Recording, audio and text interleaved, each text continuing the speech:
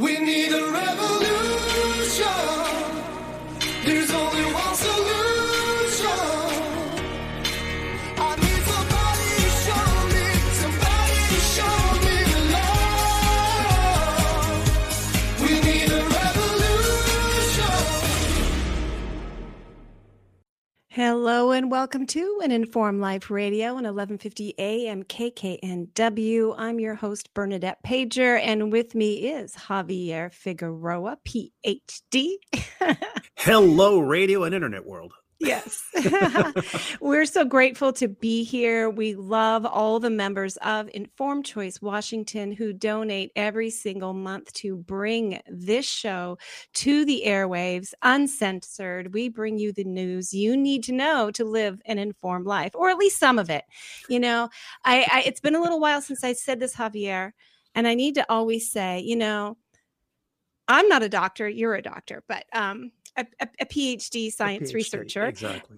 We're not attorneys, and we act like know-it-alls. I mean, at least I do. I've got to admit, but I'm just giving you information that I find that is compelling, and I want you to take it and explore further. And we have to become critical thinkers and critical explorers in life, especially for the most important conversations, right? Absolutely. There's no question about that. Yeah, absolutely. And I also want to thank Children's Health Defense. We're streaming there now live too, and in their generosity in helping bring this information to a much wider audience. So we really appreciate that.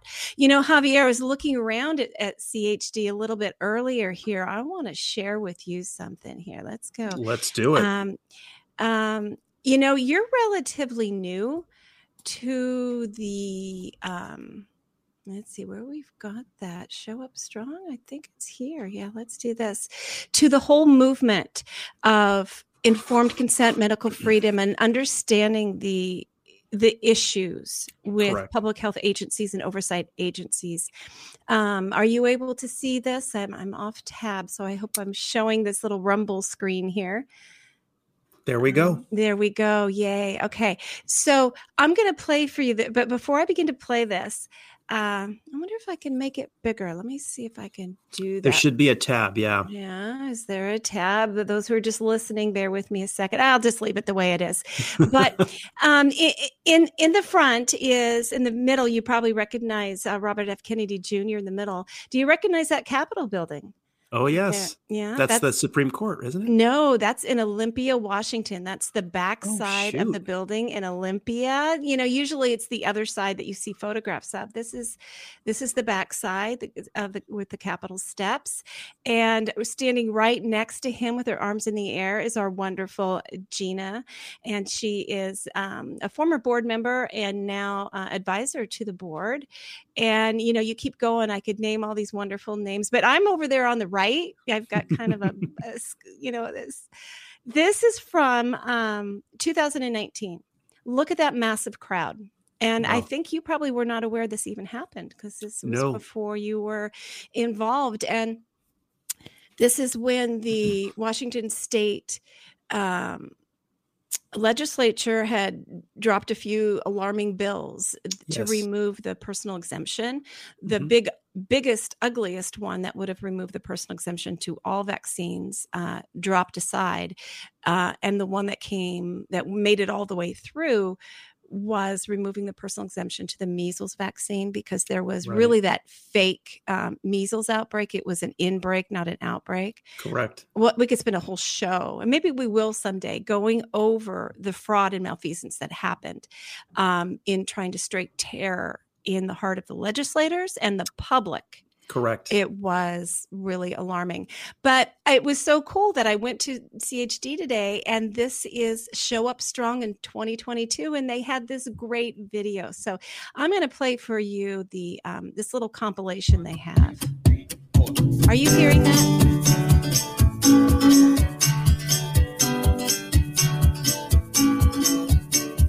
You can hate me, try to break me, talk me down and denigrate me. You can try to silence every word, but I will not be be leaving quietly. Now, I won't leave. I won't leave. I will not be leaving quietly. You can mock me, try to outsmart me. You can shame me and try to blame me. You can do your best to shut me up, but I will not be leaving quietly. Now, I won't leave. I won't leave. I will not be leaving quietly. I'm gonna stand here and I'll fight for every word. I'm gonna shout the truth until you know it's heard. I'm gonna stand here and I'll fight for every word. I'm gonna shout the truth until you know it's heard. I won't leave. I won't leave. I will not be leaving quietly. No, I won't leave. I won't leave. I will not be leaving quietly.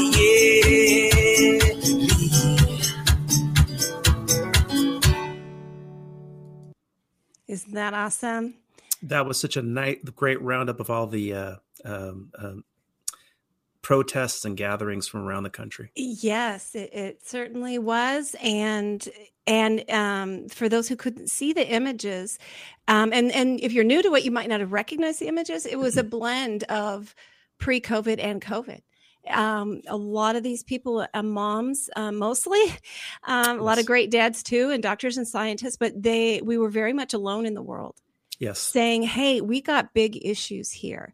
And because those systemic issues were made to be controversial and people kept their heads down and didn't want to speak up, that allowed COVID chaos to happen, right? Correct. That allowed the suppression of early treatment protocols. It allowed the suppression of the risks and dangers of the vaccines. All of that was in place.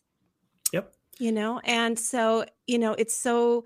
I hate that anybody's been harmed in any of this what's going on, but I tell you, the world's going to be a better place because people are waking up.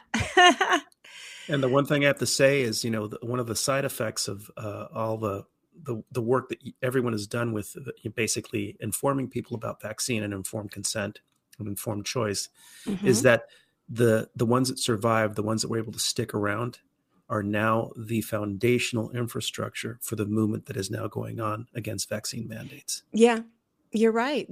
We did have a lot of infrastructure in place to help us move forward.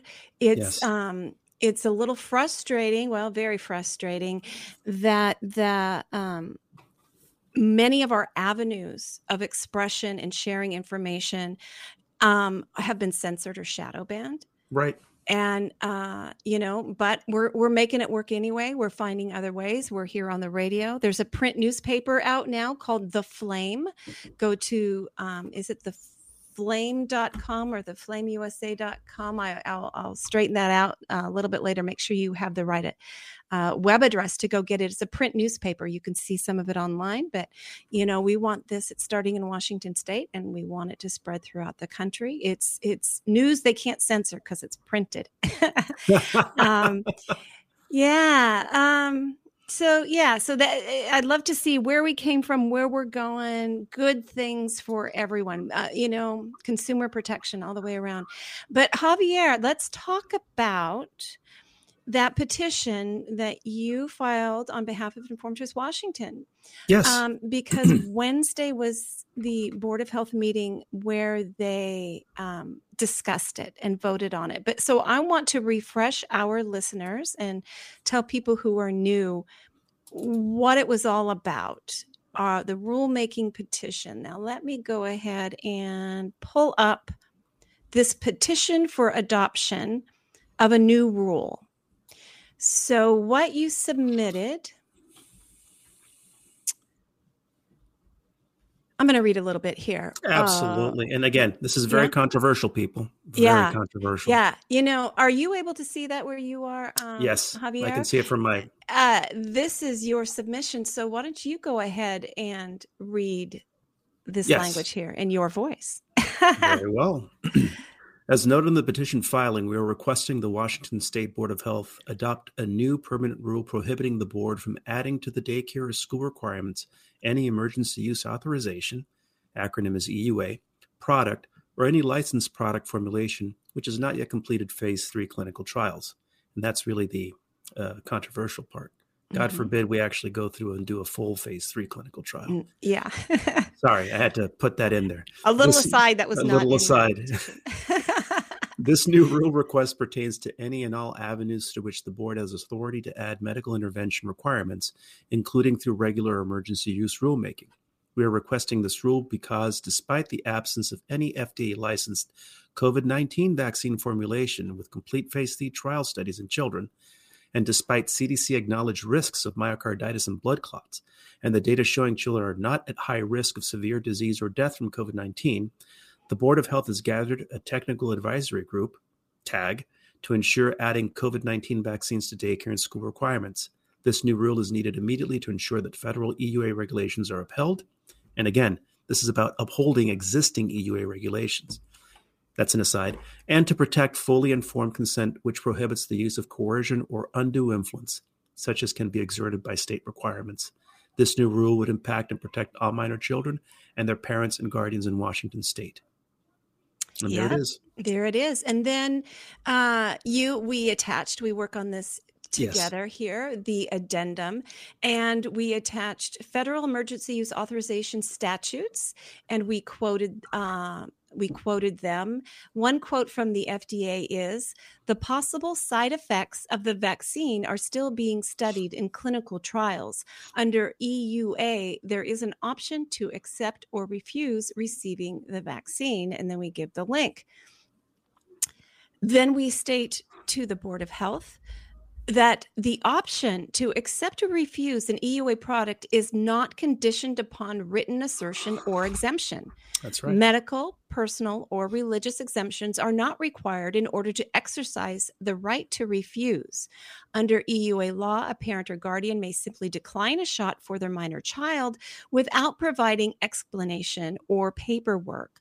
A state-level daycare or school requirement introduces the need for filing of exemptions unlawfully exceeding the parameters set forth by Congress for EUA products. And then we quote again the FDA, which states, FDA believes that the terms and conditions of an EUA issued under Section 564 preempt state or local law, both legislative requirements and common law duties that impose different or additional requirements on the medical product for which the EUA was issued in the context of the emergency declared under 564.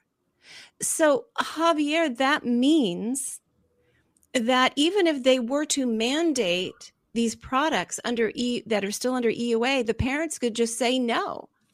And anyone, including private businesses, if they mandate it for their employees, the employees have an absolute right to say no. And by the way, that includes masks as well. Yes, it does. Right. And the frustrating thing has been through all of this is that it seems in the United States of America right now that the law is far less important than the political will to do otherwise. Correct. It's very frustrating. And then we went on and we provided more information about unknown safety. We provided information from an international alliance of physicians and medical scientists. More than 15,000 doctors and scientists signed onto a declaration saying that children should not be vaccinated. That is correct. And this was just going to be our initial foray into giving them information. We asked for time to provide more information and to provide expert testimony, but they declined that ask to do that. They said that's not part of their standard procedure. And I know that is true, that they rarely give anybody time to outside of public comment time to further depend. I mean, when you submit that, that's pretty much it. But they said we could submit more written comment, which we did. And I will encourage individuals. Let me see if I can find it again. See if I can find, we did submit something that I think that a lot of people will want to go look up. Let me see where that, I think I put it here. I think it's on the same page. So I put an update. So yes, I There it did. is. Okay. Yep. So if you go look for this post on our, it's the post called Your Comments and Attendance Needed at the BOH Meeting. What we did was we looked at the 9 criteria that the DOH or the Board of Health set for themselves, where they would look at any product or vaccine they're considering Yes. requiring for school, and they were going to measure it against these 9 criteria. So we looked at those 9 criteria against what is known about the COVID shots, and we provided a document. Everything in red you will see on that document is language from the criteria. Then we ask, do any of the COVID-19 shots fulfill this criterion? The answer was always no. And then we explain why, and we cite, all of our reasons why. So it's 29 pages long if you include the 2 introductory pages. And I reminded the Board of Health that we know that they have tremendous amount of trust in the CDC and the FDA still. And after 2 years of witnessing all this chaos coming from those entities, if they still trusted those entities, I wanted to point out one thing that really should show their faith in them was misplaced. Right. So we included in this cover letter, we wrote, if after the past 2 years of witnessing the erratic federal responses to COVID, you still have faith in federal recommendations, we ask you to consider one clear example that reveals the federal agencies and committees do not deserve your trust. In the absence of a single co-administration safety study, the ACIP approved and the CDC actively promotes this message. End quote. This is from the CDC. COVID-19 vaccine and other vaccines may be administered on the same day. Go ahead. What do you got to say? That is so lacking in just basic safety and toxicological understanding. And it basically is tossing, it's saying we're the authority, we're tossing the science out the window. If you don't have any evidence, if you can't even show a safety profile where you can administer 2 different products at the same time and say it's all good. I mean, right there, that's basically disregarding public health and safety to the nth degree. Yeah. And who will be harmed the most are the children. Correct. Because it's the children who are still being exposed to so many.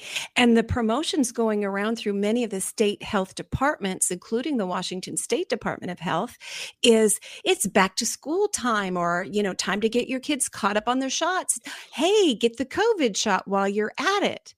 Encouraging parents to do that. Not a whisper, not a word that there are 0 studies co-administering these shots.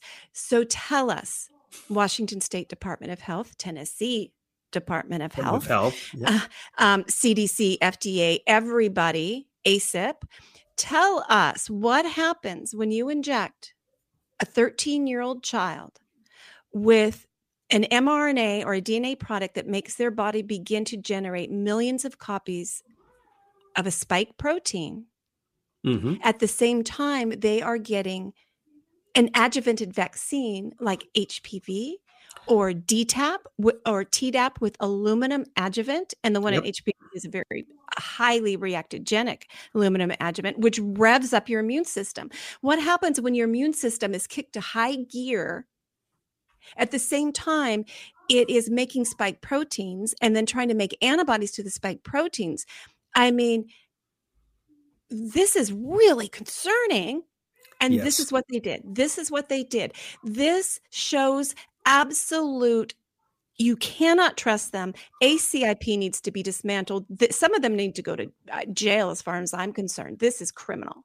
No, and the fact that you have people that can go off 1 year and work for a private company and then spend a year doing something else and then join the board and they consider that you're free of conflict of interest is unbelievable. That's actually federal policy at this point. Yeah. So it's Yeah. a revolving door where conflict of interest is rampant, and there are Mm-hmm. ways around it. Again, it's all about following the letter of the law, not the Yeah. spirit of the law, which is Right. basically we're trying to create a division between public servants and people that work in private corporations that have a conflict of interest because their product might be taken up by a federal agency. Yes, exactly. So now we are going to go over to TVW. So, look at that. They've got an ad on the side for expanding college and career opportunities, and they show like 3 people in a row with masks on. That's so creepy to me. Is It's this the new normal? totalitarian. Yeah, everybody lined up with these blank eyes. Oh, it's just so, and it has nothing even to do with COVID. It's about back to college. Okay. Oh, and by the way, Rochelle Walensky and one of the head consultants for the CDC Yeah. blunt out stated cloth masks offer no protection against viral infections, Yeah. period. And surgical masks. This is something coming in from a public official. Yes. So the the head of the CDC, quite the actress who likes to glance down at her notes and then Mhm. drum up some fake tears, is finally admitting, after telling everybody that they have to wear these products, that they don't work. I mean, the about face right now is crazy, Javier. Absolutely crazy. So, but on this Wednesday, our petition was on the Board of Health agenda. And first of all, I have to say that the Board of Health got a quite a rude awakening, right? So I'll explain to listeners who might not be aware of what happened. The Board of Health over the years, not many people pay attention to what they're doing, and they put up their staff puts up agendas, and they're very short, 1 page, maybe page and a half, and they just have agenda items. And if they're looking at or addressing, working on a rule change in a petition of their WAC, the Washington Administrative Code, they just put the number up there. Yep. And so in 3 places, they just threw the number up there. And people who are newly paying attention but don't understand the history, they don't know the Board of Health's work, they don't understand what's going on. They looked at that and they looked up the section of code, and there was alarm and outrage, and it went viral. Some of the misunderstanding became misinformation and went viral. And went viral. It was crazy how it turned into things like Washington State Legislature Correct. votes on WAC, which the legislature can't vote on a WAC. It's not a law. It's the administrative code, to quarantine against their will Washington State citizens who refuse to get vaccinated. That's what Exactly. it turned into. Yeah. Can you explain the difference to the radio listeners? What are the difference between an RCW and a WAC? Yeah. So the way I understand it, the revised Code of Washington, the RCW, is what the legislature passes. Those are bills that become law that are passed by the legislature. Okay. But those laws, in order for them to be put into practical application among the general public, often have to have language written called WACs, the Washington Administrative Code. And it just takes that new law and then explains how it's going to work in practical language. Yep. Okay. Yeah. So the RCW that was created many years ago that says certain vaccines will have to be required for school. They left the determination of those certain vaccines to the 10-member, hand-selected by the governor, State Board of Health. Okay. And so that's why it's so important, this particular WAC, because if they open it up, they can add or take things out. I've never known them to take anything out, but they can add things. And then when people saw the WAC number that has to do with school vaccines, and they had no idea it was our petition, Javier. Yeah. They thought that they were going to be voting that day whether to add COVID shots to school. And so that was one of the misunderstandings. I won't go into depth with the others. Some others had to do with isolation and quarantine. That all went crazy. But people became aware that there were parts of the law that they didn't know existed. So that was really good. Yes. and the Board of Health and the Department of Health are now really aware that people will not stand for any more shenanigans, isolation, quarantine against your will, forced shots, or anything. We ain't having Exactly. any of it. They had written comments, and I see there's a second batch up there now, and I haven't gone to explore it. First batch had more than 3,500 pages.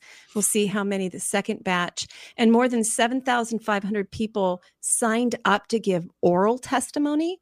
Obviously, they couldn't fit it in. They did expand their normal 20-minute public comment period to about an hour and a half, Yeah. which obviously wasn't enough for more than 7,000 people. And there was a lot of outrage voiced. It was pretty powerful. And so then at the end of the meeting, I'm gonna play for you a little bit here. Let's see if I can get it going here. There you Support go. for TVW web services. Oh, they have to provided give their little by plug. I can't skip Primera. it. In progress. All right, good morning. Welcome to the Wednesday, Oh, that's January not the place. 12th, Hold on, let me 2022. go. Authority under any circumstance. I The gotta go to 425, I think. There we go. Child care. Almost. Let me back up. Okay, here we go, Wait for people. Thank you, Temple. Welcome. Happy to have you today.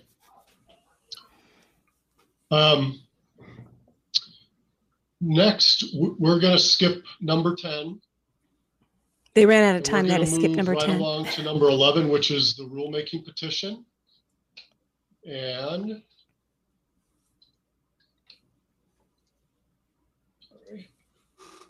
Sorry, I should have had for to keep that, this up a little Dr. better. Pendergrass, you and Samantha are up again. It's because we're both so popular. The Administrative Procedures Act, RCW 34.05.330, allows any person to petition a state agency to request adoption, amendment, or repeal of any rule. Upon receipt of a petition, the agency has 60 days to either 1, deny the petition in writing, stating the reasons, and as appropriate, offer other means for addressing the concerns raised by the petitioner, or 2, accepting the petition and initiate rulemaking. On December 28th, 2021, the board received a petition from Xavier Figueroa, and Javier is a PhD. He filed on behalf of Informed Choice Washington, requesting new rules prohibiting the board from including certain products in Chapter 246-105 WAC, immunization of child care and school children for vaccine preventable diseases. The petition specifically requests that the board adopt rules that would prohibit any product with an emergency use authorization or any licensed product formulation which has not completed phase 3 clinical trials from inclusion in the rule. The petition states the board has convened a technical advisory group, which we've heard about, that he's concerned that the Food and Drug Administration is not licensed any of the COVID vaccines for 5 to 12-year-olds, and he believes that convening this tag without clarity of any risks is not a good thing. He has the petition has been presented. I hope everyone has read it.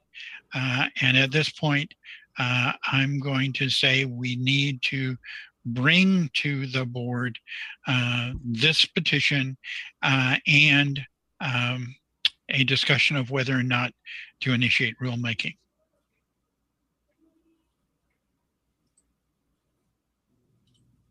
Thank you, Tom. Board members, questions or comments?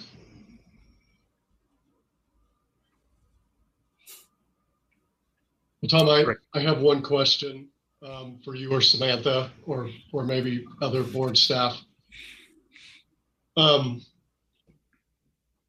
Has the board ever adopted for inclusion on the school mandatory vaccine schedule a vaccine that is not fully approved, where it only has an EUA? Is there any history of the board ever having done that before? Do we know?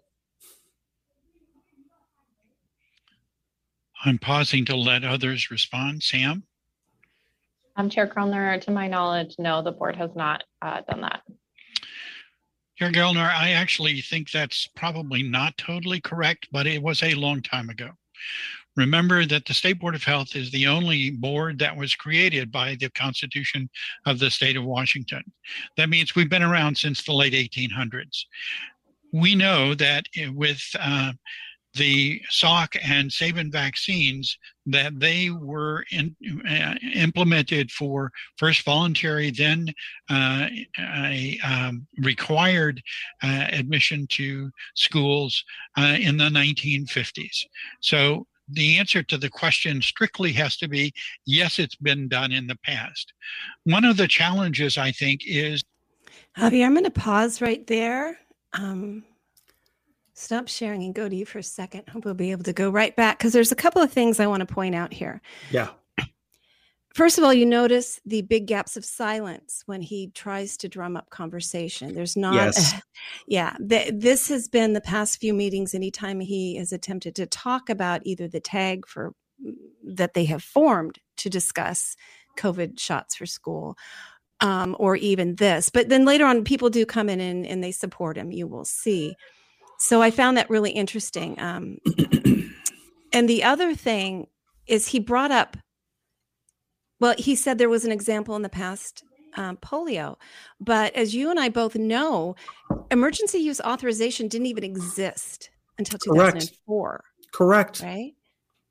And the FDA did not have a procedure, or didn't have a set of procedures that are as advanced now in the 1950s.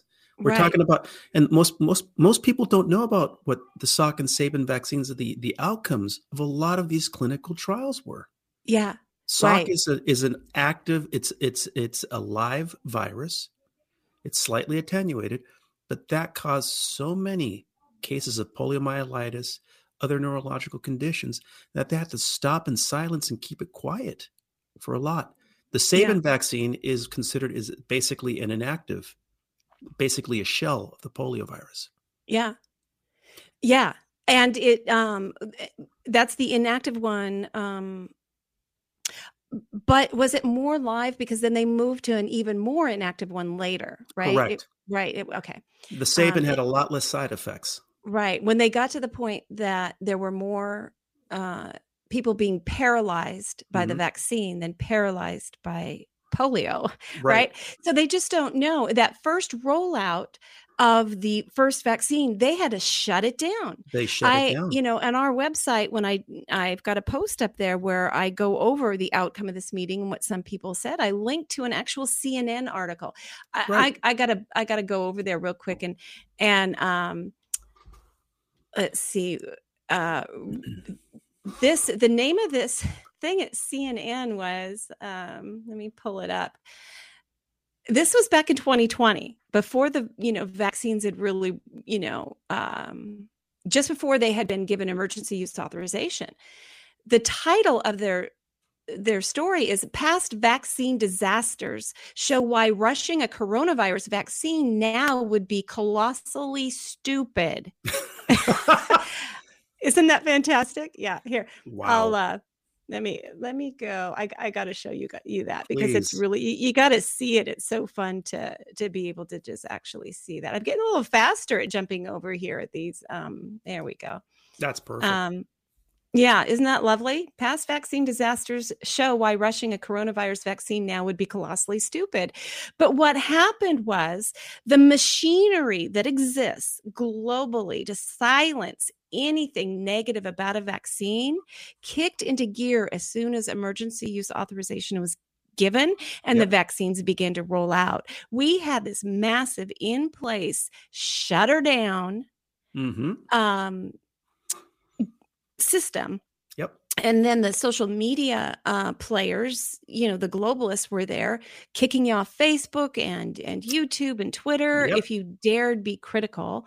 And you couldn't get anything in print or anything. It's just, and then came the mocking. Oh, you can't trust VAERS. Oh, you can't trust this. You don't know what you're talking about. You don't know. You know what I mean? The whole thing, it just got Oh, yeah. crazy.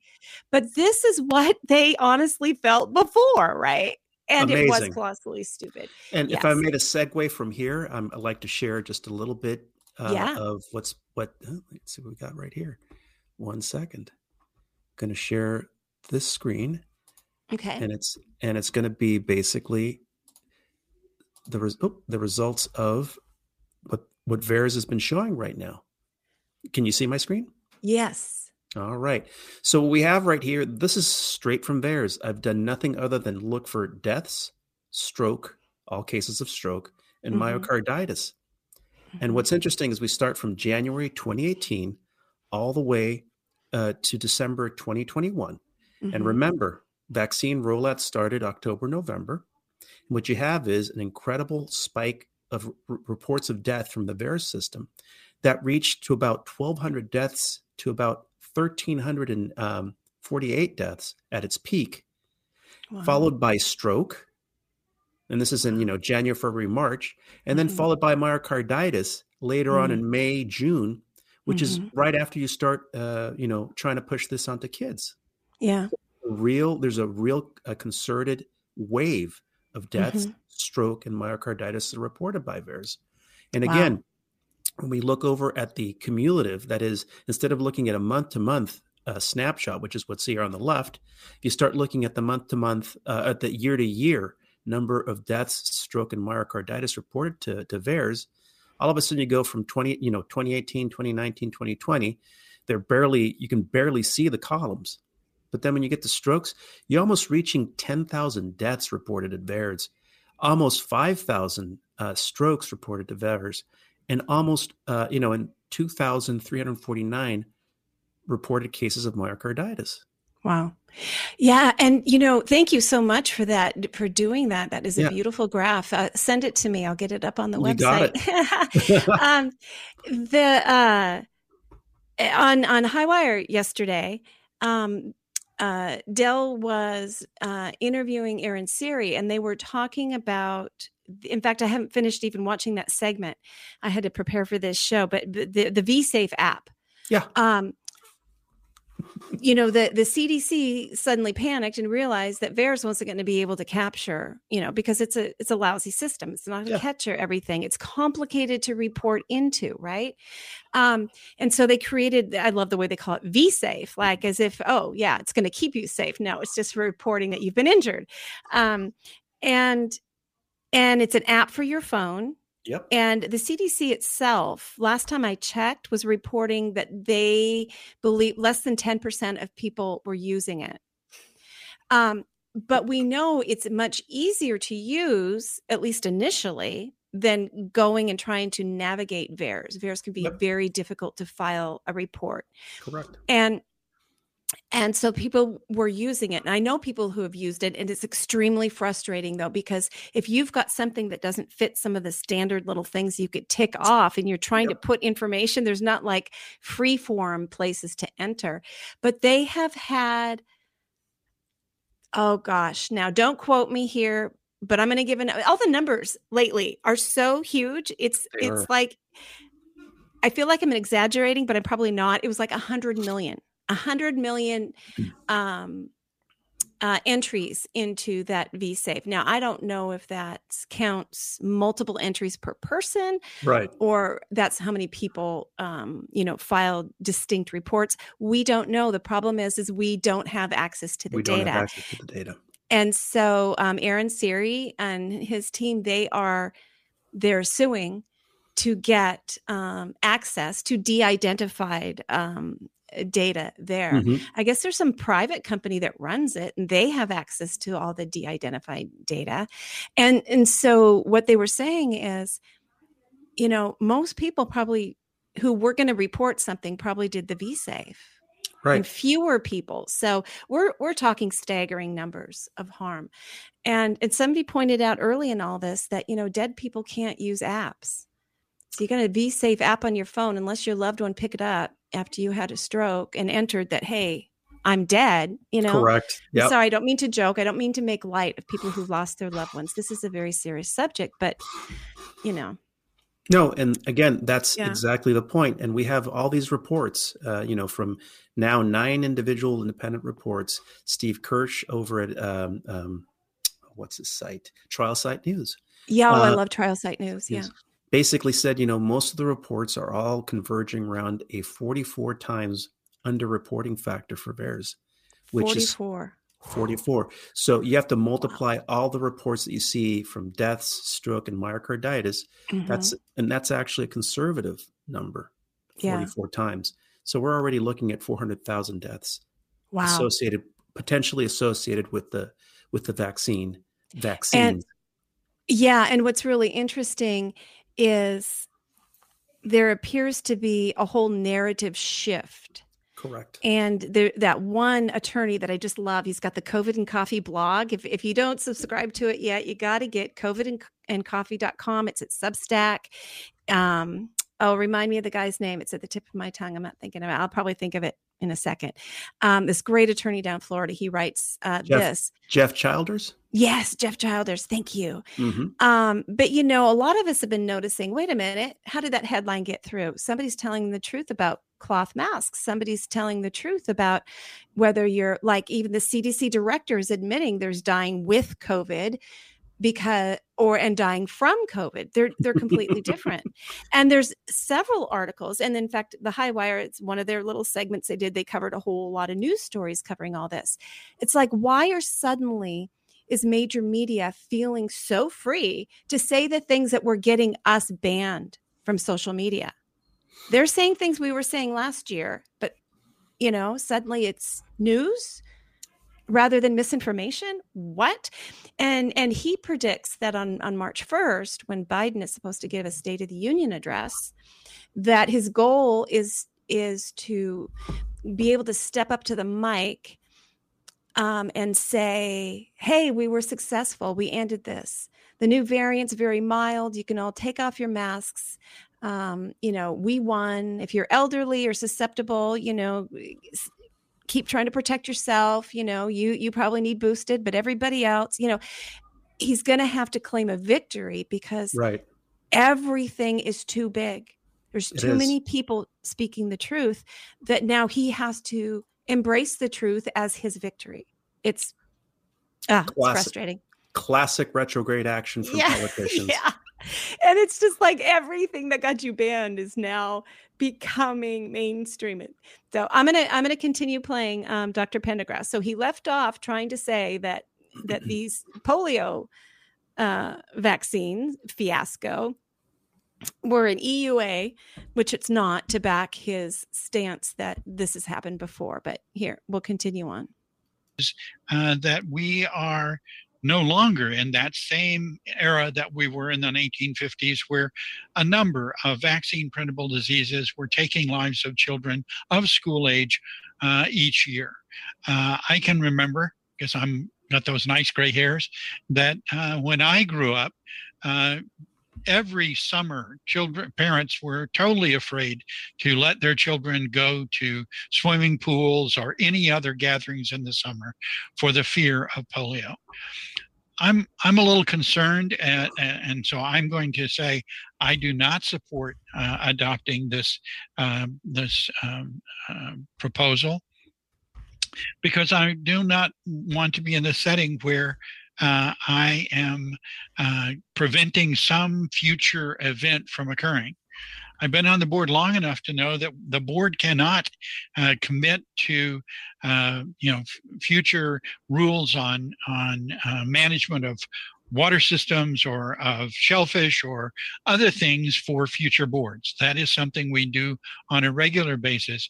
And in the episode, or in the instance of requirements for school entry, we have to, on an annual basis, update what are the recommendations from the Advisory Committee on Immunization Practice and the Center for Disease Control and Prevention, and we can only go to the current time in that regard. While I share the concern that we should be very much thoughtful, studious, and strict in our engagement in looking at any requirement for school entry.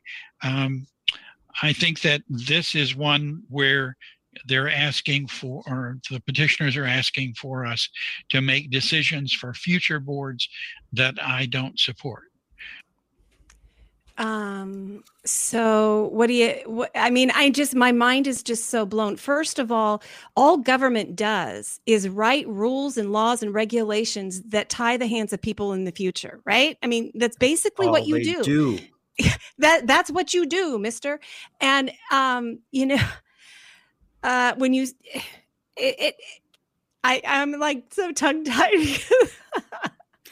It makes no sense. So he's saying he thinks that, to flip it around, he thinks that the Board of Health has the right to mandate EUA products and products that have not yet completed phase 3 trial studies, which he does not.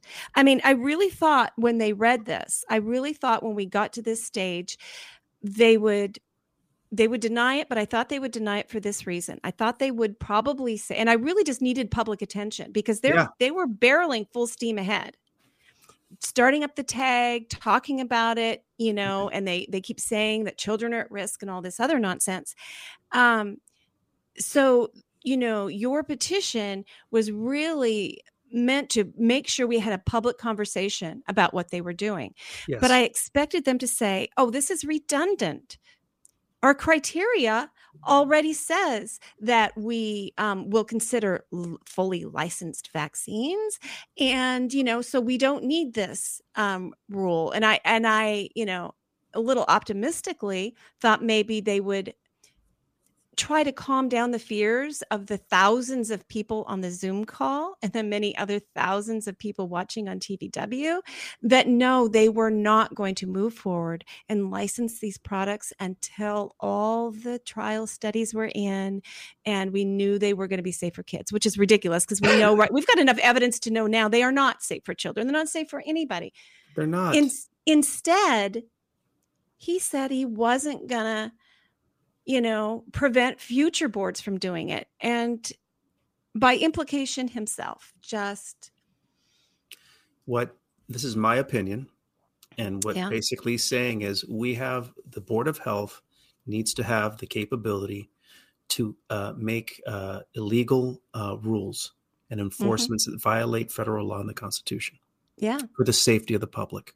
And again, there's so much case history showing that there is no reason, including public health, that you can violate federal law and the Constitution and the Constitution of the state of Washington. Exactly. But they're oblivious to it. And they did not even talk about our supporting evidence, the FDA quotes we gave, and all the other information that cites federal rules, regulations, let alone all the information about lack of effectiveness does not stop infection, transmission, hospitalization, or death. The newest studies out, Javier, by so many days out, I forget how many, 70, 90 days out. 90 days out, the Danish study, yes. Yeah, negative efficacy. You're at higher risk of catching. And they think they even need to talk about it. Okay, I'm going to go ahead and have him keep playing here. With that, since I really would love to hear more from other members to see whether or not they agree with this premise or not. Members, comments? Dr. Pendergrass, I do agree with your comments. I think the future is something we would be discussing as a board whenever it comes up and cannot logically support something that is the unknown. Okay, right there. We cannot logically support something that is the unknown. How about giving an experimental vaccine to a child? Isn't that an unknown? And why are you supporting it? By definition, By the vaccine definition. with no evidence of long-term effect studies. And again, we're not even talking about 3 years out. I mean, there are real concerns. The animal data was concerning enough that was coming out of Japan just on the incipients, that is the delivery mechanism, not the mRNA. The delivery mechanism was concerning enough because it actually dented or inhibited reproduction in rats. Yes. Yeah. So much concerning here. Now, this woman is Fran Besserman on the Board of Health. She is considered the consumer rep. A couple of years ago, I approached the board and said that Informed Choice Washington would like to have, a meeting or two with Fran to bring to her our vaccine safety concerns so she can better represent us. They said she can't talk to the public. Wait a minute. She's a public rep, for God's sakes. She's the consumer rep. There's supposed to be two of them, but the second seat has been vacant for a couple of years now. And I don't know why. They're not filling it. No. Again. It's very concerning. So she just represents herself. And she goes along with whatever the board says. I have given her books. I gave her HPV Vaccine on Trial. I gave her J.B. Handley's book, How to End the Autism Epidemic. Right. I've printed studies for her. I've tried, this, and these were presented like back in when you could physically attend a Board of Health meeting. And on the break, they allowed you to walk up to them and talk to them. I'm sure they're quite glad we're not able to do that anymore. But I could hand the materials, and look them in the eye. And, people with vaccine-injured children could do that. But, anyway, I'm going to continue. Let's see. And, you know what? I think I won't, because in about 2 minutes here, I'm going to stop share. We're going to actually return. I think this is such a good conversation. And there's a couple other Board of Health members who are going to speak. And then, of course, they're going to give their vote. So I think I'll hold off, and because we're going to take a break here in another minute, and we'll finish this conversation up when we come back. Perfect. In the meantime, let me go ahead and give our listeners our studio line. If you would like to call in, if you've got comments or concerns that you want to call in the next hour, our number is 1-888-298 KKNW or 425-373-5527. Again, that's 425-373-5527.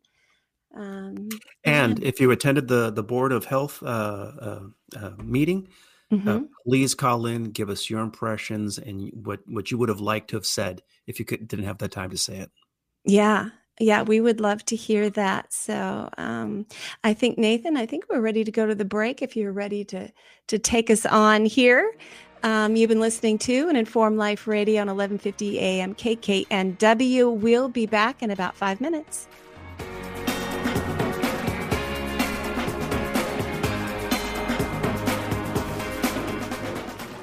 Hi, I'm Lynn Redwood, president of the nonprofit Children's Health Defense. Our chairman, Robert F. Kennedy Jr., and our entire team are devoted to ending the epidemic of illnesses and disorders plaguing our children today. Through legal action, we're working to hold industries and government agencies accountable and to establish safeguards to prevent further harm. We're working overtime during this COVID-19 crisis to keep you informed about the politics and science of rush vaccine candidates. Freedom and our children's futures have never been more in jeopardy. But we can succeed. With your help, we can stop the devastation and give our children and grandchildren the healthy future they deserve. To learn more about what we're doing and how you can help, visit childrenshealthdefense.org and sign up for our free news. Please visit childrenshealthdefense.org today. Are you suffering from a sinking feeling that the COVID-19 pandemic is being blown out of proportion and that nothing in the news is making any sense? If so, then there is a fact-based, science-driven news show designed just for you. My name is Del Bigtree, and I am the host of The High Wire, the world's most trusted news source in digital media when it comes to accurate, science-based reporting on the COVID-19 pandemic. From COVID-19 vaccine development to mask mandates, school shutdowns to job layoffs, The High Wire goes beyond providing you with the most accurate, evidence-based investigations. We send you links to the sources for all of our reporting so that you can further your own investigation and come to your own informed conclusions. High above the agenda-driven circus of mainstream media, we do not run. We do not hide from the truth. Instead, we walk the high wire. If you care about truth, then join us on Instagram, Twitter, Roku, and our website, thehighwire.com. Informed Choice Washington is a nonprofit organization that advocates for healthy immunity, medical freedom, and fully informed medical consent. The right to make medical choices without coercion is fundamental to our civil liberties and a basic principle in all human rights declarations. To learn more, tune in each Friday from 3 to 5 p.m. to an Informed Life Radio and visit the website informedchoicewa.org. It's time to take a stand for medical freedom. Go to informedchoicewa.org today. We need a revolution. There's only one solution. I need somebody to show me the love. We need a revolution. Welcome back to an Informed Life Radio and 1150 AM KKNW and streaming on CHD.TV. With me here is Javier Figueroa. Hey, Javier. Hello, Bernadette, and hello, everyone listening.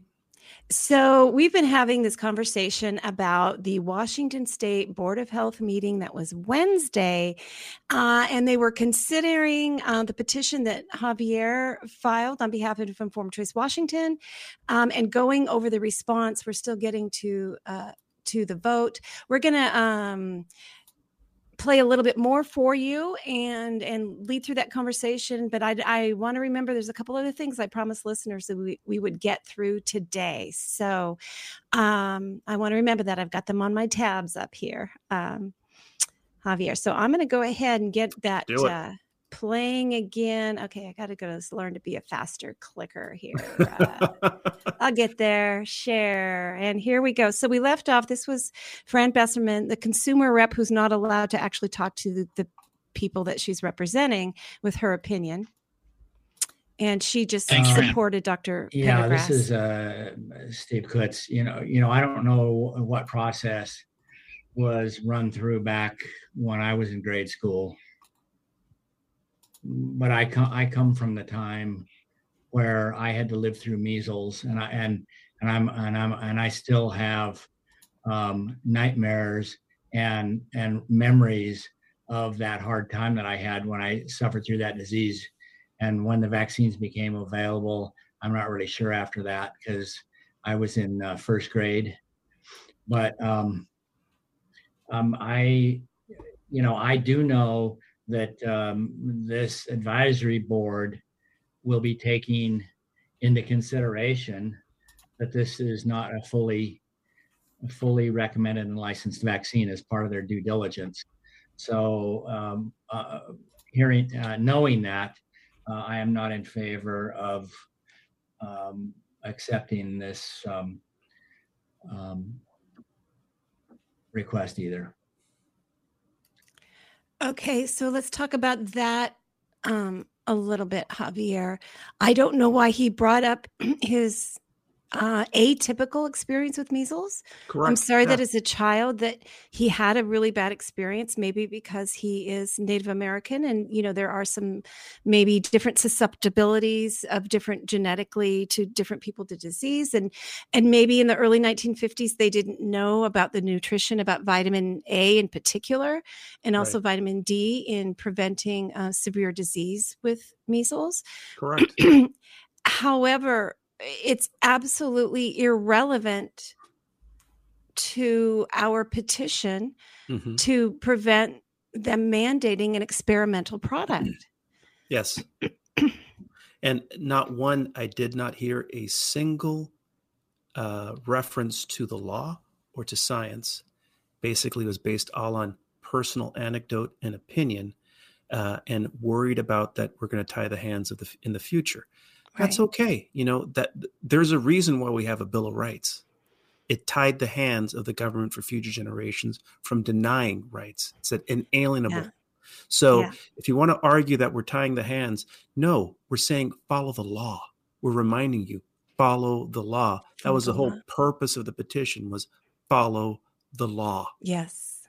Yes, exactly. Let's go ahead and play play a little more here. So I'd like to make a motion that the board decline the petition to initiate rulemaking to prohibit certain products from inclusion in Chapter 246, 105 WAC for the reasons articulated by board members, and direct staff to notify the requester of the board's decision. Second. Motion and a second on the table. Further discussion from board members. I am very heartened and actually persuaded by many of the comments that were written and that we've heard today. I do agree that trust of government is an important component of what we do.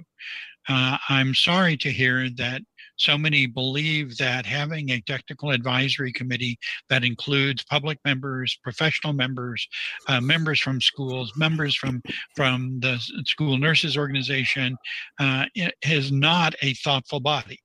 I have worked with these before.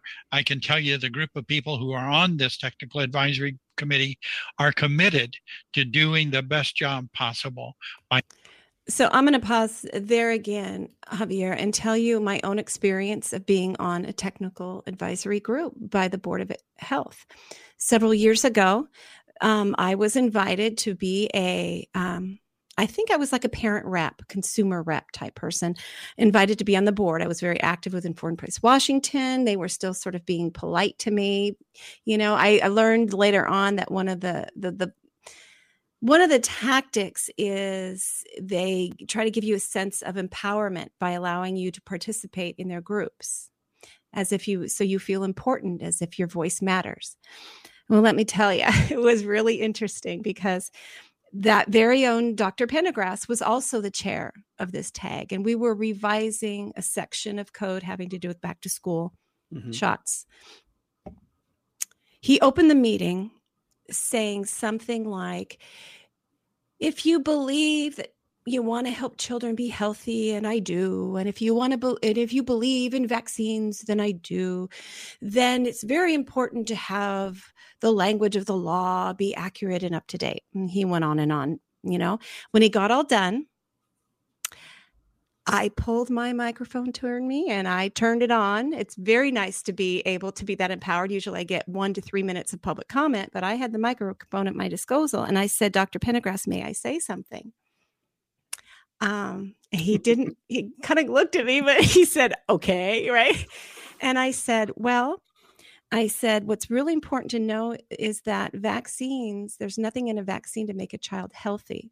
The only goal of a vaccine is to potentially prevent symptoms of disease if a child is exposed to that disease. That's it. It has nothing to do with the health of the child.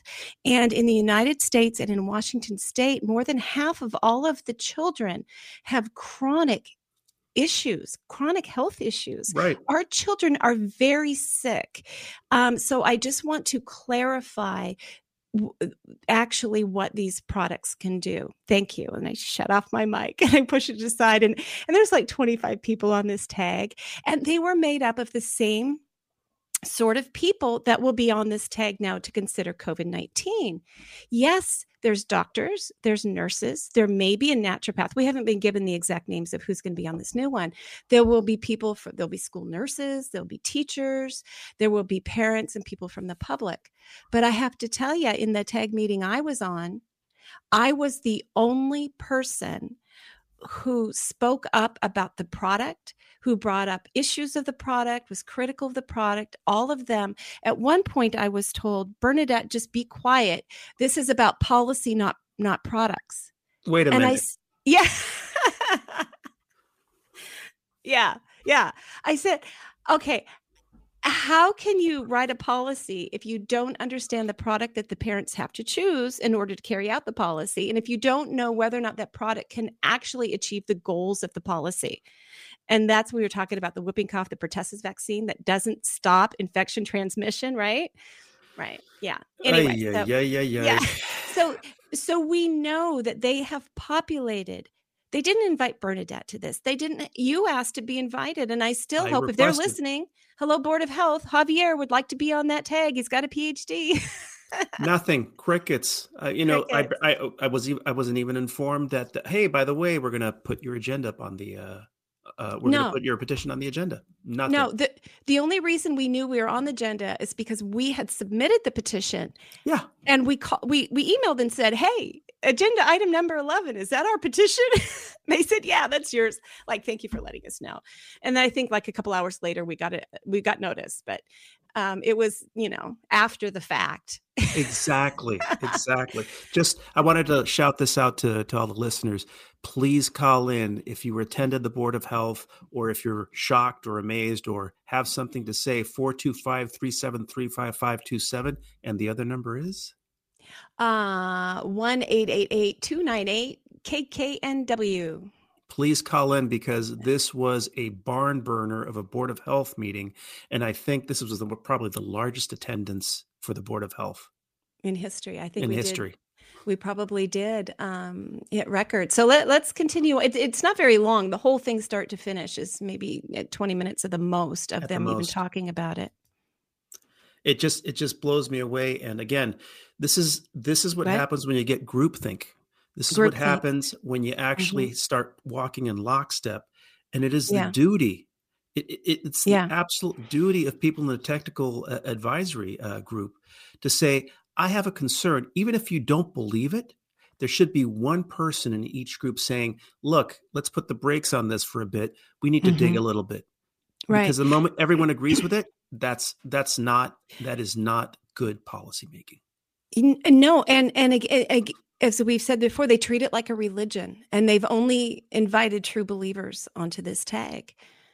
And the information that they're going to be presented with to consider is coming directly from the Department of Health, who's getting it from the CDC. So, they're not going to be given the information. I do hope all the thousands of pages of information submitted directly to the board. They won't let us submit to the tag. They say you have to submit to the full board. I pray they're sending it on to those tag members. So I sure hope so too, because this is becoming just the dissonance is becoming too great. We have the experience of the public, and then we have the Board of Health living in a bubble. Yes. And one of the things that people don't realize. Go ahead. And one of the things that that your experience has been, because you're aware of this and have done the digging, we understand that manufacturing is a problem, because there are, for all vaccines, there are lots of vaccines which produce serious injury and others that don't. And it's the same thing for all three of these, Pfizer, Moderna, and Johnson & Johnson. Exactly. And again, this is something that is brought up to the board, and they just decide there's no problem. Without, as you said, they didn't give legal reasons or scientific reasons. None. They complete emotion, and you'll see each and every one of them grabs a hold with both hands, like a lifeline of a reason to reject this. Pendergrass's reason being that they didn't want to tie the hands of future. So listen now to Temple Lutz. There we go. It's moving to her. To this board without having done very careful review of all available information. And as I said a moment ago, the realities are that on occasion, these technical advisory groups have declared do not include a vaccine in the required immunization program. So I trust the group. Yes, I am the chair, but I really do push very hard for these folks to be as explicit and as thoughtful as they can be as they review the data and the science to determine whether or not a COVID vaccine should be added. Thank you, Tom. Yeah, I agree with you. I mean, the testimony that we have heard today It is compelling, and we have been hearing it, and sometimes it's a little confusing because we're mixing topics at times, but certainly the emotion and the opinions of the public have been heard, and we've been hearing that.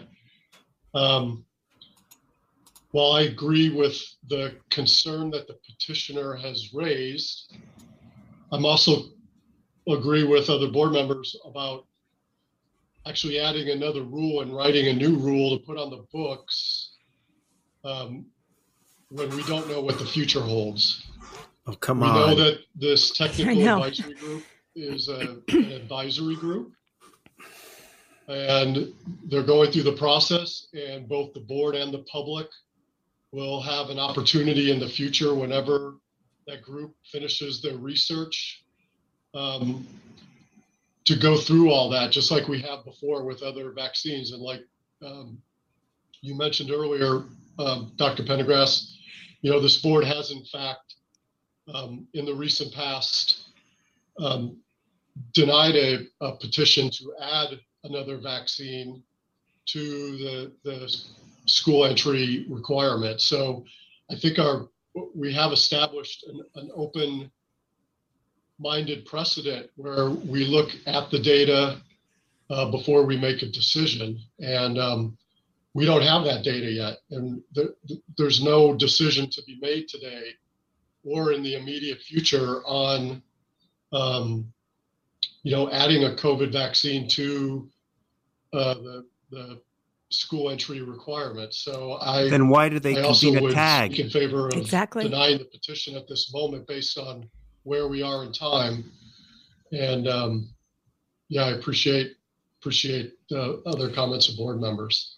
So Javier, we have human rights declarations that say you cannot do medical experiments on people without their informed consent. You cannot use coercion or undue influence. And we know, in fact, the reasoning of the state law for school requirement is, how do they word it?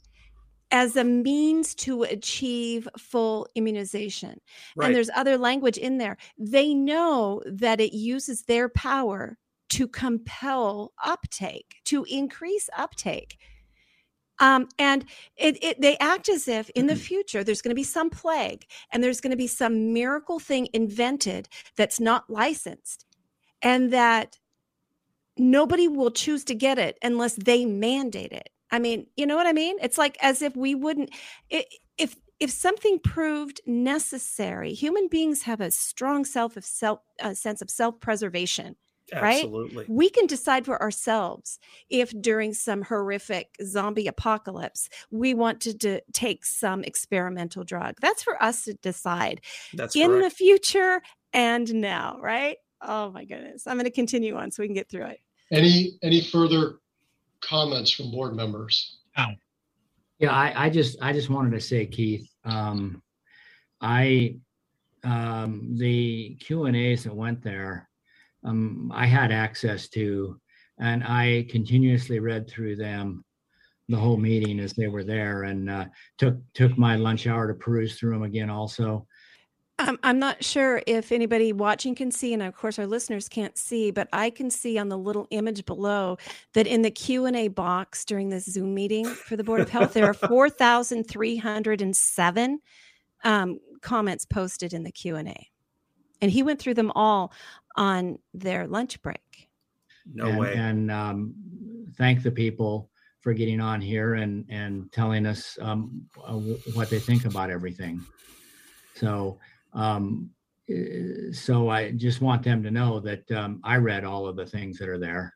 So thank you. Dr. Quandet? Thank you. I'm going to introduce you to Dr. Quandet. I apologize if I don't yet say his name well, Quandet. He is not on the Board of Health, but the Secretary of Health is Secretary Shaw, who was earlier at the meeting. He left, and Dr. Quandet is his designee, so he can speak as a board member now because he's the designee. also wanted to speak in support of denying the petition. The technical advisory group will be very carefully considering safety considerations of the COVID-19 vaccine for children.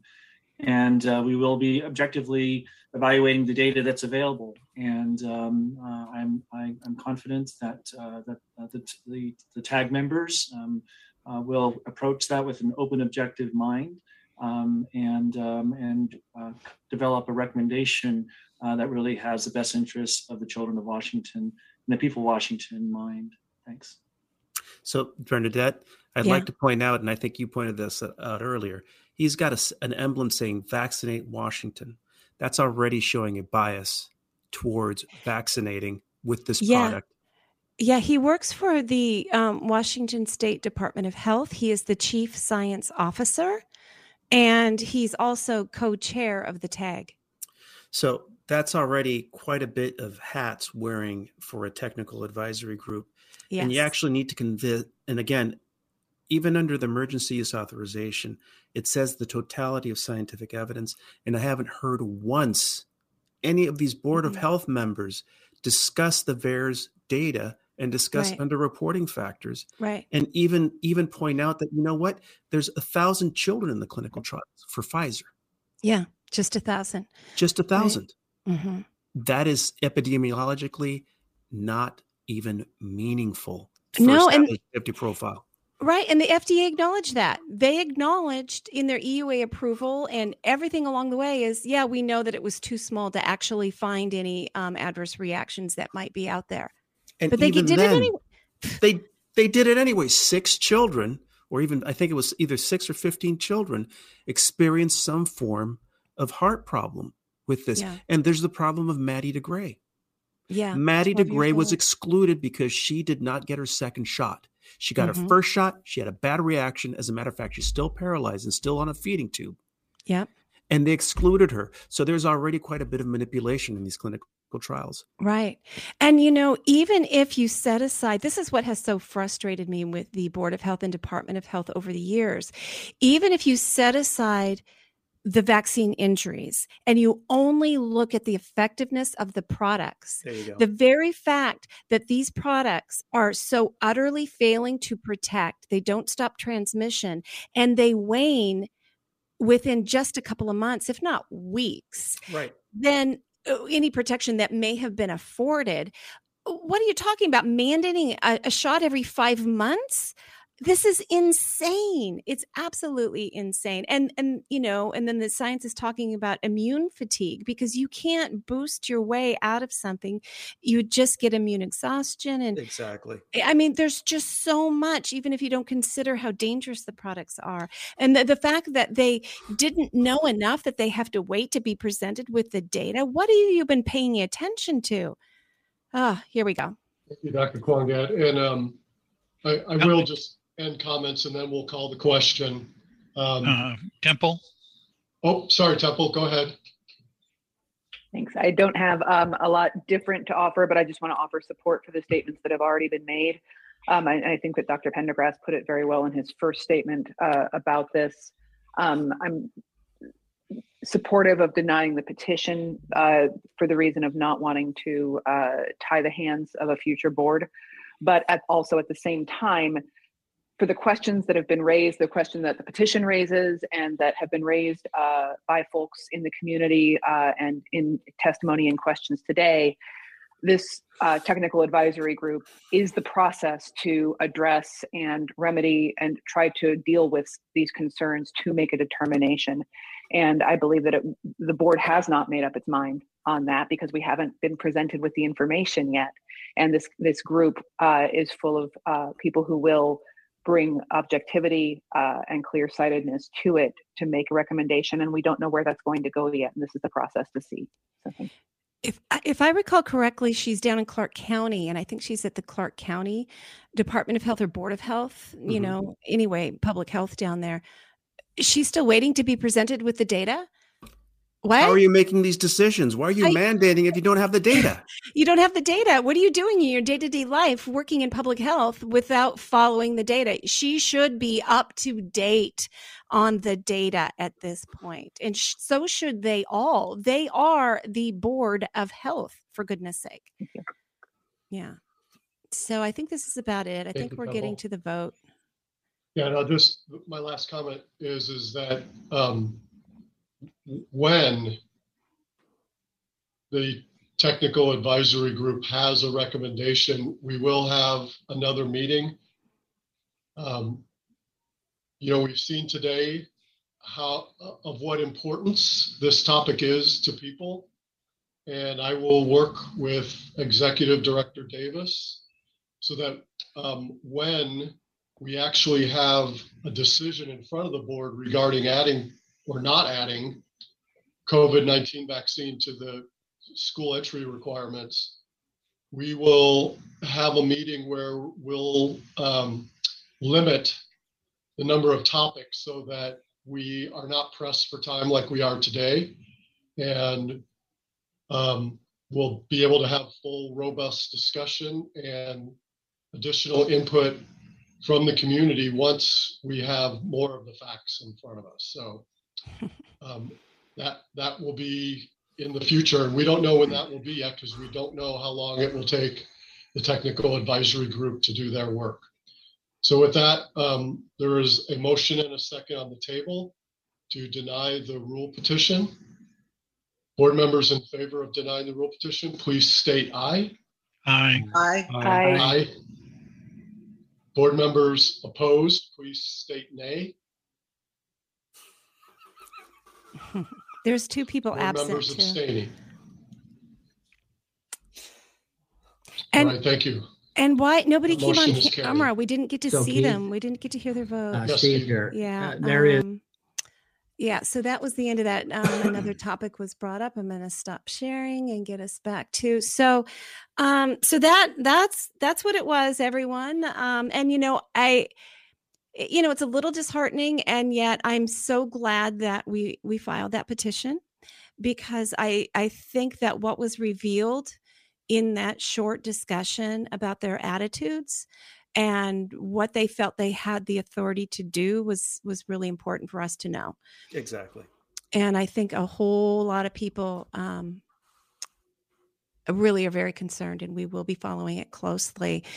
Those tag meetings are open to the public. They will be held virtually, and we're going to do what we can to participate and, if possible, stream. So we're going to see what we can do about that so that everyone can watch and see what's going on and see the information. And we've also got people asking, tell us who is on the tag, and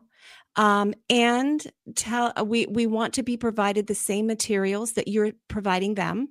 Yes. We deserve to see what they're being told, and we want to know what experts you're bringing in to talk to them. And what their financial ties are. What their financial ties are. And, even though I know they're going to deny us, I want to keep asking for an opportunity for our experts to talk to them. you know, I feel another petition coming on. Another petition. I know. I actually had one almost completely drafted that would change the rules so that they had to have representation of opposing viewpoints, right? Yeah. Now, in 2017, when they updated those criteria that they're going to be using, we were very actively involved in that. And we wrote out, I don't know, it was like my co-president and I at the time wrote up like a 30, 40-page document going through each criteria. But then we had all the vaccines on the schedule we were addressing. And we made some suggestions. We actually said that none of the vaccines on the schedule meet your criteria right now. Did you know? And we pointed out why, especially the Tdap is the worst. Yes. And by the way, that one document is worth the sweat, blood, and tears of everyone that put into it. That review of every single vaccine. Oh, yes. The white paper from ICANN. Yeah. Unbelievable. Every American should read it. Every parent should read it because it really shows how the sleight of hands that they used, how Yes. they said, "Oh, it's really placebo," when it really isn't. It was wasn't, yeah. beautiful work, by the way. Yes. So Javier is referring to icandecide.org. Great website to explore. That's the nonprofit of Del Bigtree and others. They've got the High Wire, the wonderful program that we talk about a lot here. Icandecide.org. You go there, you're going to see their white papers that Javier is talking about. You're going to see their communication with the NIH, Yes. CDC, the FDA, holding them accountable, asking for information, suing them to get the information that we deserve to know about the products they're forcing on us, right? Absolutely. Yeah. Very good. But I don't know. We had a great Q&A session last night that we kind of went live with people all over Washington State attending. We're going to try to figure out, how do we move forward? What do we do? But we get louder, we get bigger. I know that's part of the equation. So there we go. That was it. It was good to review that. And what I want to do next, I promise, let's go ahead. A couple of things I promised I would tell viewers and listeners on this episode today. Let me see. One of them is, I was going to tell people where you can go find Show Me the Money. Okay. So remember last week I was talking about how on the High Wire, AJ DePriest was on there, the gal from Tennessee who's got this great group that are doing deep research. They are phenomenal. And she talked about all the money and that was being fed to schools and that came with strings attached, that you had to be following CDC guidelines. So we're going to be trying to stay on top of that topic for our listeners and viewers. So there is a website, the National Education Association. And if you go to NEA.org, and if you just search for federal emergency aid, you're going to come up with this page that I'm looking at right now, which is NEA's Guide to Federal Emergency Aid Amounts, Uses, and Requirements. So if you scroll down on this page, you're going to see a map of the United States. There we go. So I'm going to click on Washington as a demonstration, and it pulls up that the total state and local aid to education is $7.103 billion with a B. Okay. It's astounding. And then there are two downloads that you can download onto your computer. One is the Washington Federal Emergency Aid for Public Education. Download that because that's going to give you the specifics of how it can be spent and all the rules and reporting that has to be done. That's where you're going to find the strings and the language there. The other one is a PDF, and I'll pull that one up. Let's see if it follows me there. Is it going to pull up? Oh, not there. Let's see if it's going to pull up. It's going down on the bottom. Got it. Let me know on your end. It takes a second to load. It's a pretty big Nothing yet. Document. Okay. Are you seeing it now? No. Federal emergency aid. I'll go ahead and stop sharing and that maybe I'll come back to it. Let's go there. Go here. And I'll try again because I want to read to you and show you how you can do the maybe it won't pull it up because it's a PDF. Nope, there it is. No, I think I should be able to get it. There we go. There we go. Perfect. Yeah. There So it it gives you, the total amount is, $2.6 billion. And you can go down and you can find your county. So you're in King County, aren't you there, Javier? Yes, I am. Yeah, you're in the big county. So you got to show me the big money. Let's see if I know my alphabet. E, F, G, H, I. Why am I not saying King? Clickitat. Why am I not saying? Oh, these are school districts. So let me go. They've got county and school districts. So let's look at the Seattle School District. Here we go. Seattle School District is getting a total of $145 million and some odd change pumped into the school. And a big chunk of that money, I believe, is the ESSER 3, they call it, is tied to carrying out COVID. Distancing, masking, quarantine, disinfection, and very heavily promoting and encouraging and integrating vaccination. The language seems to is stop shy of requiring. They can't do that, but they do all but require. They certainly require using some of these funds to put the pressure on parents to vaccinate. So in other words, there's money there to promote the agenda of private corporations and basically provide marketing, taxpayer funded marketing for these vaccines or these inoculants. I won't call them vaccines. They haven't been proven to be vaccines. They're inoculations. Yep, it's there. So go read those carefully. I'm still exploring it. I'm still following the work of AJ DePriest and what she's doing. She is now exploring exactly what the teeth are in this. And if you do not comply in a way that they like, do you have to give the money back? Are there ways to use this money that actually improve school safety? We know that you can improve your HVAC system. That's good for health in the building. Absolutely. Right? There are things that can be done.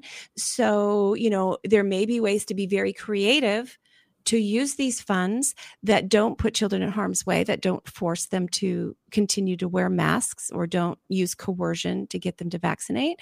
But there may be strings that require that. I don't know yet. So hopefully next week we'll report more.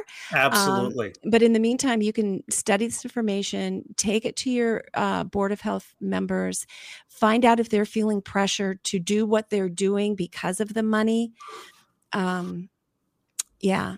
And then the other thing I wanted to make sure that I shared with people is this really cool thing. Now, did the share jump over to the state public health legislation database, Javier? Not yet. No. Okay. If it gets there, let me know. This is really cool. Now, I subscribe to to this association's newsletter. Reshare again. Yeah. Reshare it again. Did what you did last time. Okay. We'll do that again. Stop sharing.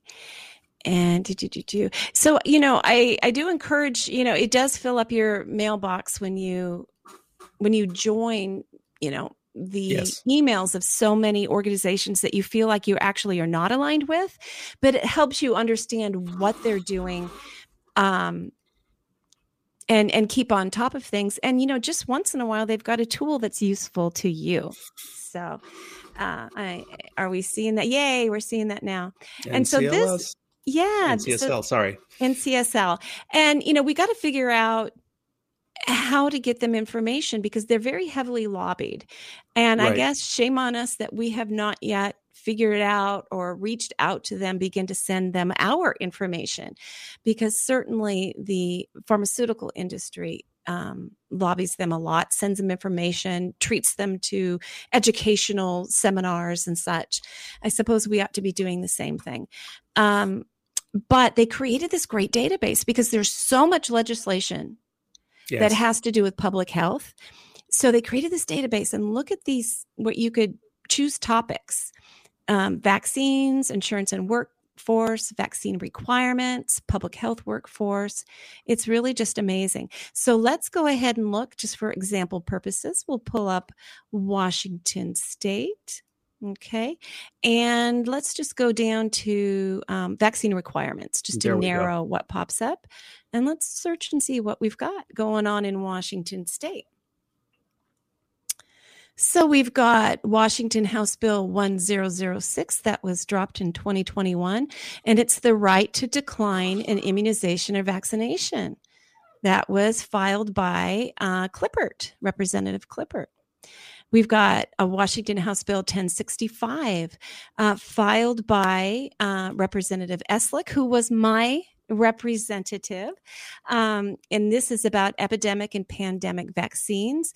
And it rewrites the epidemic and pandemic laws, and it addresses all the systemic problems that happened It helps include the people who were excluded from decision-making process. It excludes those entities that put their nose in where they didn't belong, empowers the people, it respects more the Constitution. And I haven't read it in a while, but I do know it fairly well because I was one of the drafters of this bill. Yes. So I love to see that one come back. I mean, even if it needs to take a couple years to come forward and maybe be edited or such, I think if people go read that bill, they're going to see suggestions how to address the systemic problems that got us into this mess. Exactly.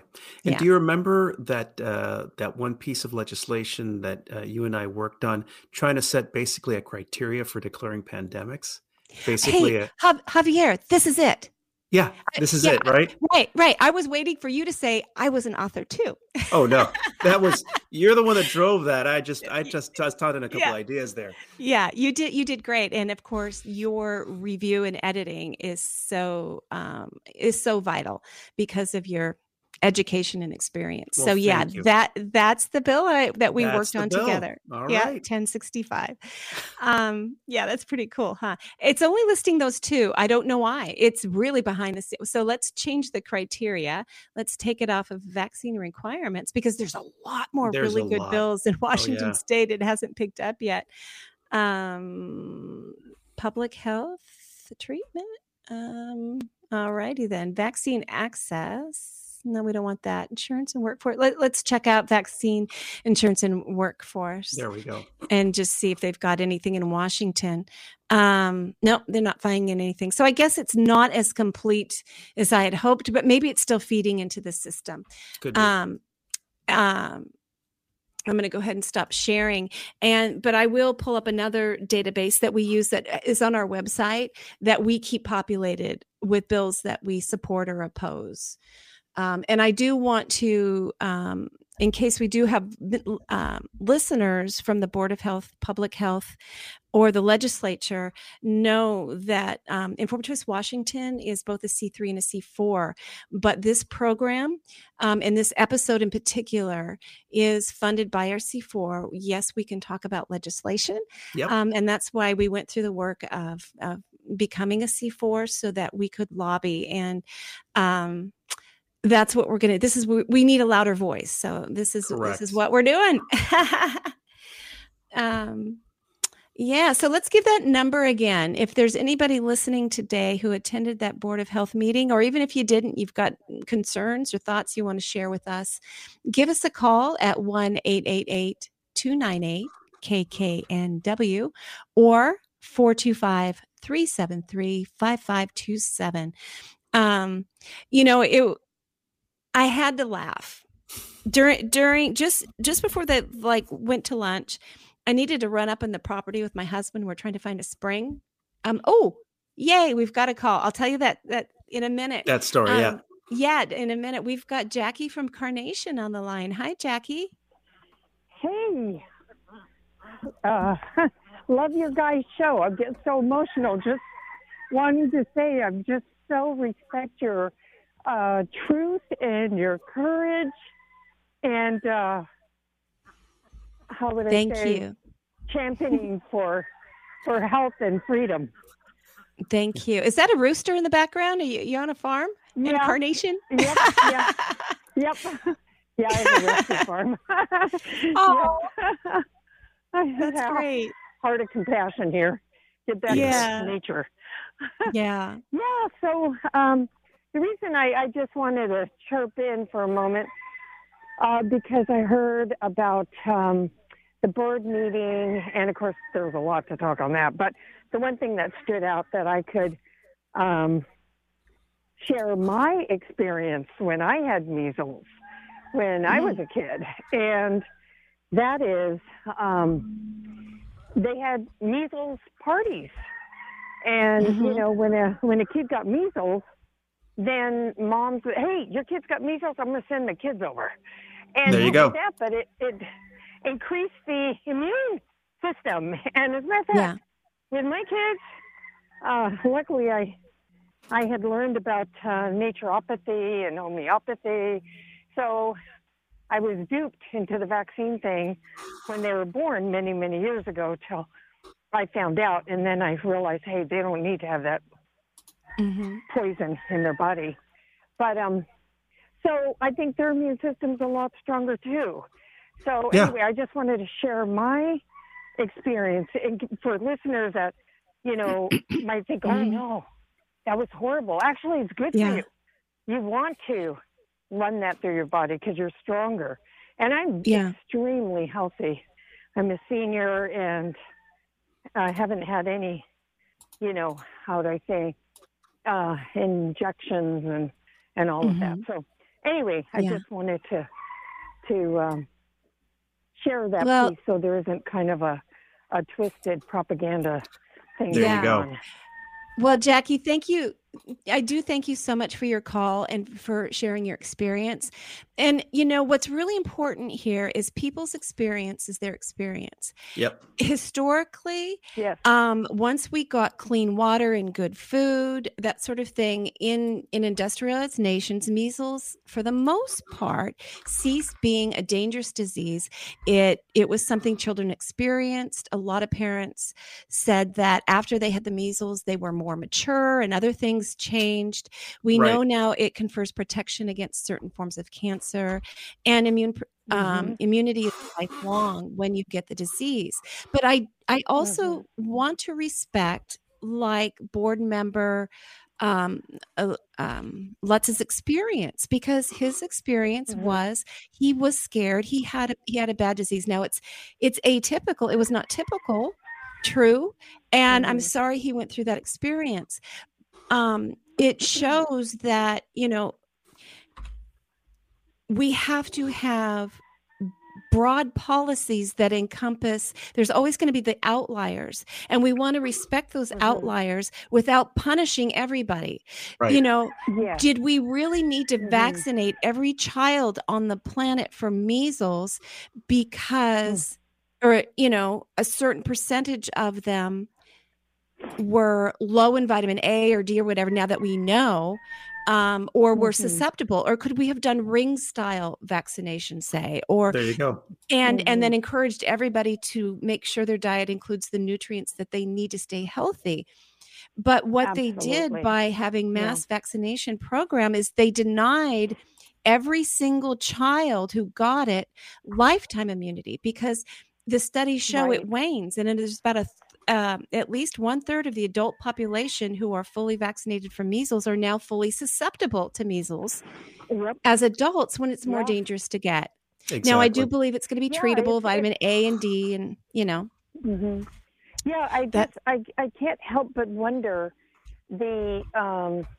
of course, I absolutely feel that the pharmaceuticals is the driving force with this propaganda and duping everybody into extreme fear. And that's been there for a long time, because you look back years and years ago, not many people got cancer. Why is everybody getting cancer now, for example? But I inherently really believe that our human body and our immune system, and absolutely nutrition, looking at all, fresh air, nature, good water, mental state, our spiritual mental state is huge in talking to our immune system. I am healthy, so I think it's kind of put like this kind of pacifier in our consciousness that we need to protect ourselves without even realizing we're like, chemotherapy. We're sabotaging our body from the natural force. And that's why I love homeopathy, because it's looking at the spiritual and the mental and the psychological, the whole energy field of the person. So I think more and more as we move forward and be more open-minded and have more space and room for that without being, squashed by, the powers that be, because they're driving. Cancer is big business, money, and vaccines and on and on and on. The darkness of this whole scope of this control, people have no idea. But anyway, even apart from that, I absolutely still feel that the power of our mind and our energy far, exceeds the whatever the fear-based agenda is, and it'll be in the future, and there's a whole lot of it in the past. So it never goes away, but we as vibrational beings can absolutely, raise our vibrational frequency to be in a very powerful healing force. And so it is mental and spiritual and physical. It isn't, we're not these, limited beings at all. Yeah. Jackie, thank you so much for your call. I think, Javier, I think we need to do a show on energy. And I would love to hear you as a scientist talk about humans as energy, and then maybe even have other people on from the spiritual side of energy and see where we collide, There you go. Yeah. Jackie, thank you so much for your scientist. Yeah. So let me throw that in there. I'm not a scientist, but I am definitely, I don't want to say what field I'm in, but I am a professional. Let me say that. Because there's so much going on right now. Okay. All right. I don't want to be shut down. Let's put it like that. Okay. Well, thank you. Right thank you so much. Okay. Thank you. And great work. Yeah. Thank you. So I had a quick thought, and I do want to show people where they can go look at the good bills. That's so important. But real quick, I want to say, for any skeptics that your mind can actually heal and that your mind is part of wellness, all you have to do is think of the opposite, because there's a ton of studies, and people are very readily believe that stress can kill you. Oh, if you repeat over and over to yourself, I am sick, I'm tired, you will become sick and tired. And, if a doctor tells a completely well person that they're about to die because the test results came back, you're going to die. Some people have been known to die because they were told they're going to die. Yeah. We cannot underestimate the power of the mind, and we can't separate that mind-body connection. That is so important. I'm so glad that Jackie brought that up, because we need to focus on energy. I think that would be a very good thing. Go ahead, Javier, while I get those bills pulled up. Absolutely. And I have to say that, as a trained scientist, my training was in material reduction. The philosophy is materialist reductionism. But basically, we're focused on just what we can measure and what we can weigh in the material world.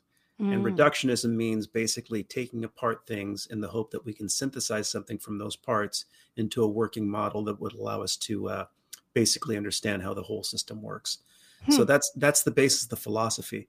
There's no discussion about mind. There's no discussion about consciousness, which is an ongoing discussion between several camps in the field of neuroscience and consciousness research, which involves camps for basically saying we're just all meat robots in a meaningless universe, or that consciousness resides somewhere outside of the body. So these are all hypotheses that are being discussed by people from very varied backgrounds: psychology, sociology, physics, chemistry, that are coming together trying to understand how this works. So the idea that somehow we have to exclude, non-material, there are ways to measure it. There are ways to incorporate it into a scientific discussion. Yeah, that's fantastic. Let's plan a show around that. I would love to do that. We've only got like a minute left, so I want to just tell listeners and the audience, you can go to informedchoicewa.org and look on the vaccine law tab, go to bills, and there you're going to find, for Washington State, for the Washington 2022 legislative session, some of the bills that we are following. You'll see on the right, ICWA bill watch list. There are bills that came back from last year. And so you'll see, I'm scrolling through Washington HB 1317 relating to an individual's right to refuse health-related measures. I love HB 1680, an act relating to recognizing the lasting immune protection resulting from recovery from COVID-19. Yay. HB 1695, an act relating to reforming the means by which the legislature establishes operating procedures. I'm not quite sure what that one's about. 1720, an act relating to protecting the right of every Washington resident to decline an immunization or vaccination for COVID-19. You know, it just goes on and on. There are some fantastic bills that have been filed this session. People really want to take Washington State back. People love the state, and I hear the music. It was a great episode with you. Yes, it was. Thank you. Yeah, thank you, everybody, been listening to an Informed Life Radio on 1150 AM KKNW. We will be back next week. Bye, everyone.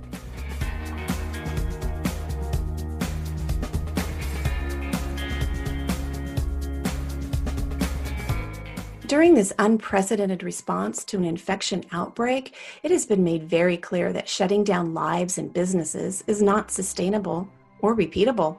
We've also learned that it's unnecessary. Treatments exist and always exist. For 99% of the population, nutrients and oxidative therapies that support the immune system and improve symptoms are always available to address viral infections. For the less than 1% who need more, inexpensive, unpatentable drugs can be added to the nutrient therapies to improve outcomes. It's time each and every one of us empower ourselves with this knowledge. We need not ever bring our lives to a halt again. We can both save lives and retain the liberty that nourishes us body and soul. Learn more at healthyimmunitynow.org. That's healthyimmunitynow.org. Are you suffering from a sinking feeling that the COVID-19 pandemic is being blown out of proportion and that nothing in the news is making any sense? If so, then there is a fact-based, science-driven news show designed just for you. My name is Del Bigtree, and I am the host of The High Wire, the world's most trusted news source in digital media when it comes to accurate, science-based reporting on the COVID-19 pandemic. From COVID-19 vaccine development to mask mandates, school shutdowns to job layoffs, The High Wire goes beyond providing you with the most accurate, evidence-based investigations. We send you links to the sources for all of our reporting so that you can further your own investigation and come to your own informed conclusions. High above the agenda-driven circus of mainstream media, we do not run. We do not hide from the truth. Instead, we walk the high wire. If you care about truth, then join us on Instagram, Twitter, Roku, and our website, thehighwire.com. Informed Choice Washington is a nonprofit organization that advocates for healthy immunity, medical freedom, and fully informed medical consent. The right to make medical choices without coercion is fundamental to our civil liberties and a basic principle in all human rights declarations. To learn more, tune in each Friday from 3 to 5 p.m. to an Informed Life Radio and visit the website informedchoicewa.org. It's time to take a stand for medical freedom. Go to informedchoicewa.org today.